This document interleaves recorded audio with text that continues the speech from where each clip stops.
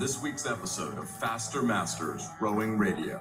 Grab a seat at the table as Masters rowing coaches Marlene Royal and Rebecca Caro share their biggest secrets on how to unleash your hidden potential and plot a new course for real results on the water and off. Now, on to the show. Well, hello everybody, and welcome to another edition of Faster Masters Rowing Radio, where today we are mostly talking about heart rate variability. I'm Rebecca Caro, and before we get on to that, I want to remind people that if you can get over to San Diego in the USA, I'm part of a team coaching the US Rowing Masters Camp. Now, you all know that I've been on a bit of a mission to get federations much more engaged and involved with masters and delivering the sorts of things that masters want. Part of that is camps. Masters really enjoy camps. It's a great opportunity, not only for a little trip to travel somewhere, but also to get to train on different water and to hear different coaching voices.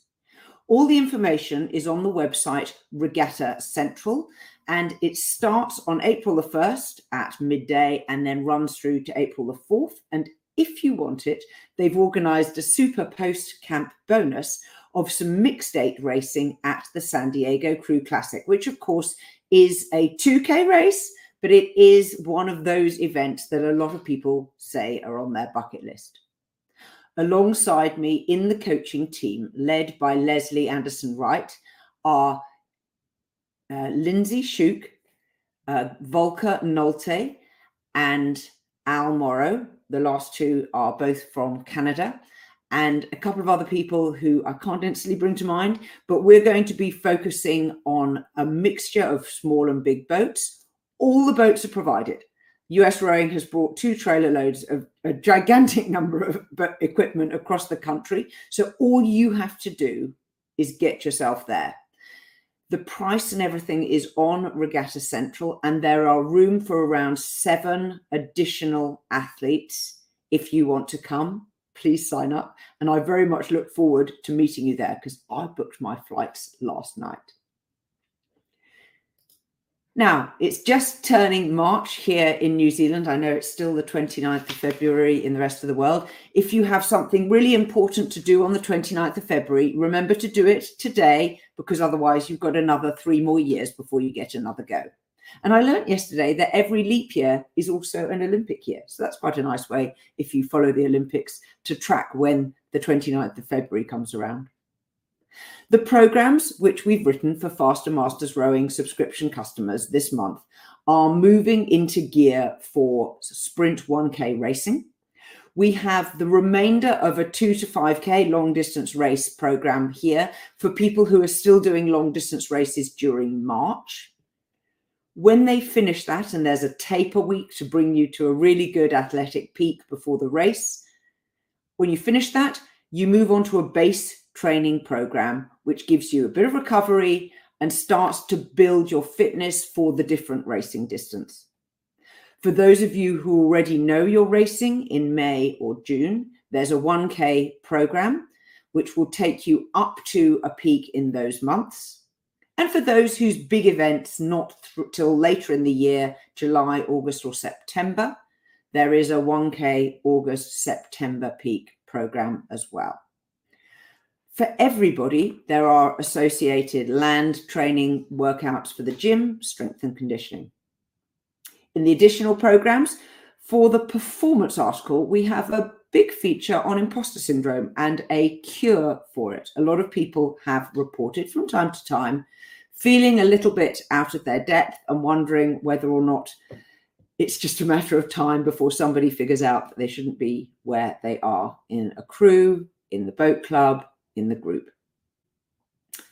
Our rowing lifestyle article, which is all about aging well, focuses on Stuart McGill's big 3 spine stabilization exercises. And these are really straightforward to do. We've got full instructions, and they're a really helpful way of keeping your spine mobility as you age. And pretty much anyone who rows should be able to also do these. Interestingly, Dr. McGill says that anyone with back pain should be able to do these exercises virtually pain-free. And I'm not an expert in back pain, but I have suffered it. And so I commend that to you. And our technique focus is about the sequential versus the concurrent stroke. And I'm not going to try and explain that now, but dive on in and you'll have a look and see what are the different ways of actually delivering power in the power phase of the rowing and sculling stroke. Our bonus is titled Oreos, Licorice and Jello. You have to find that out for yourself. Now, to check out any of our programs, go to fastermastersrowing.com/join. You will see the individual program featured there and a discount coupon for your first month if you'd like to give it a try.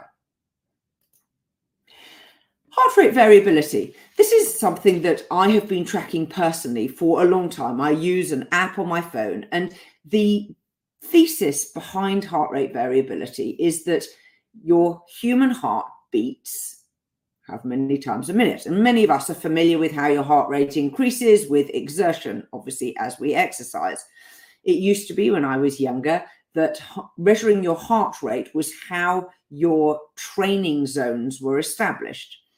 One of the challenges with that was the fact that when you're doing long, steady workouts, and we were told to wear a chest strap, which measured our heart rate on displaying it on a wristwatch, was that as you got more tired, your heart rate went up regardless, and it became harder and harder and harder to train inside the zone. So heart rate is no longer used much for establishing training zones, although it is interesting to track when you are training to see after the workout, what you did. Heart rate variability is about something slightly different. It's about your recovery. How well rested are you? And are you ready for doing a workout on the next day? And what it tracks is something slightly different. It looks at the time elapsed between one heartbeat and the next. And scientists discovered that there are very, very tiny variations between each heart rate.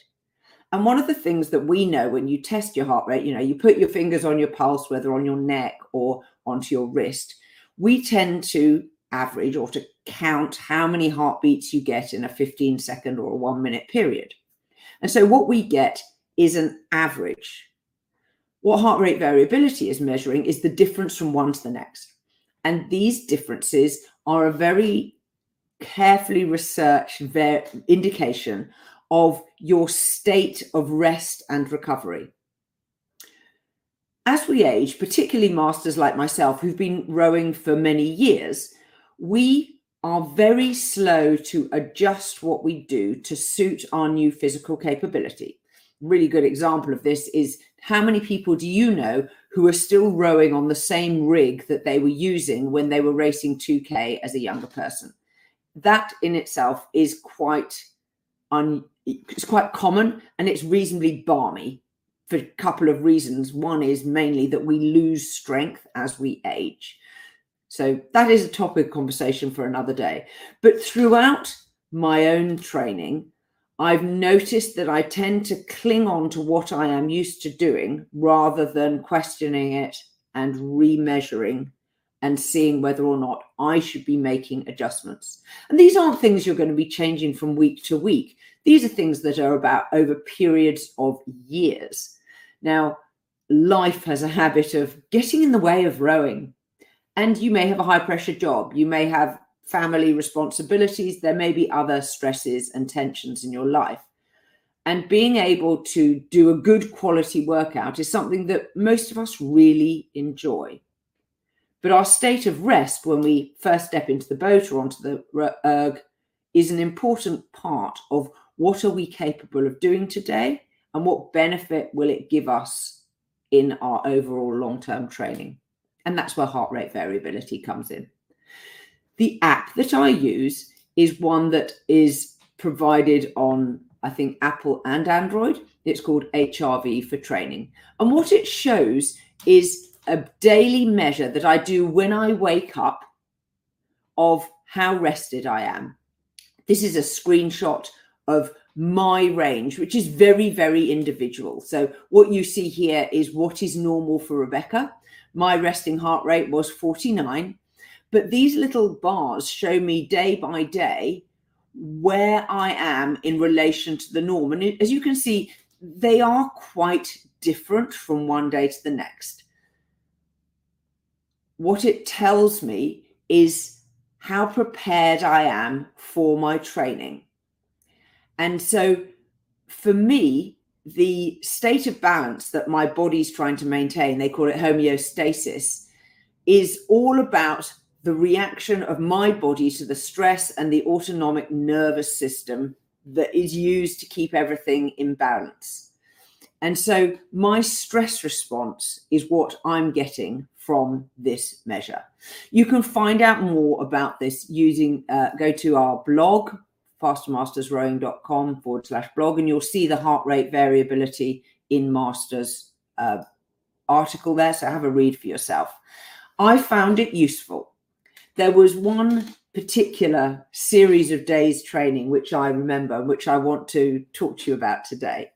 I got an extremely low score and a red warning. So they do a kind of red, amber, green warning light signal. And I knew I was super tired. A few things had happened. We'd had a heavy workout. I was waking up for another early morning. And it was basically telling me, back right off, buddy, which I did. And I found that I was coming down with a virus.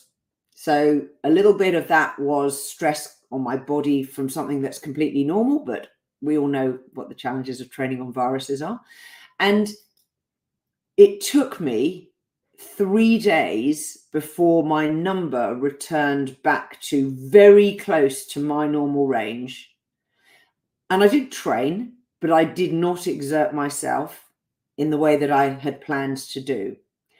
And it was quite a clear indication of how the virus, which was not visible, I didn't know that I was, getting a cold at the time, had enabled me to recover from the virus quicker because I stopped overexerting myself earlier.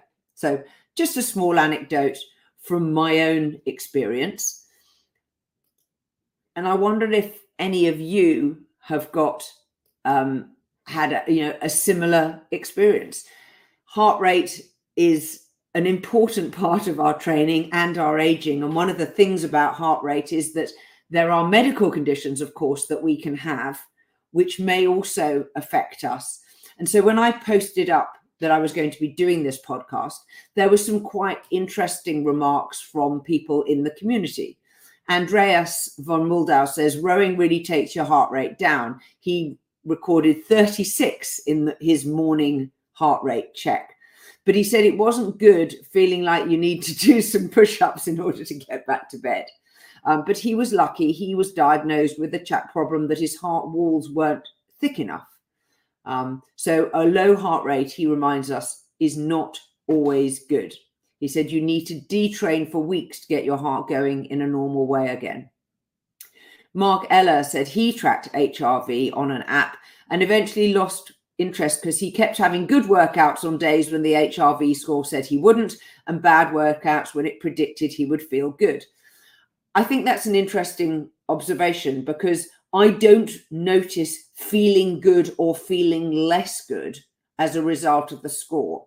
What the score tells me is an objective measure of my rest and recovery. I can still work through that and still have good workouts because my measure of good isn't necessarily about exertion. It may be about skill that I've acquired or crew cohesion that we're practicing. So I was interested that was his point of view.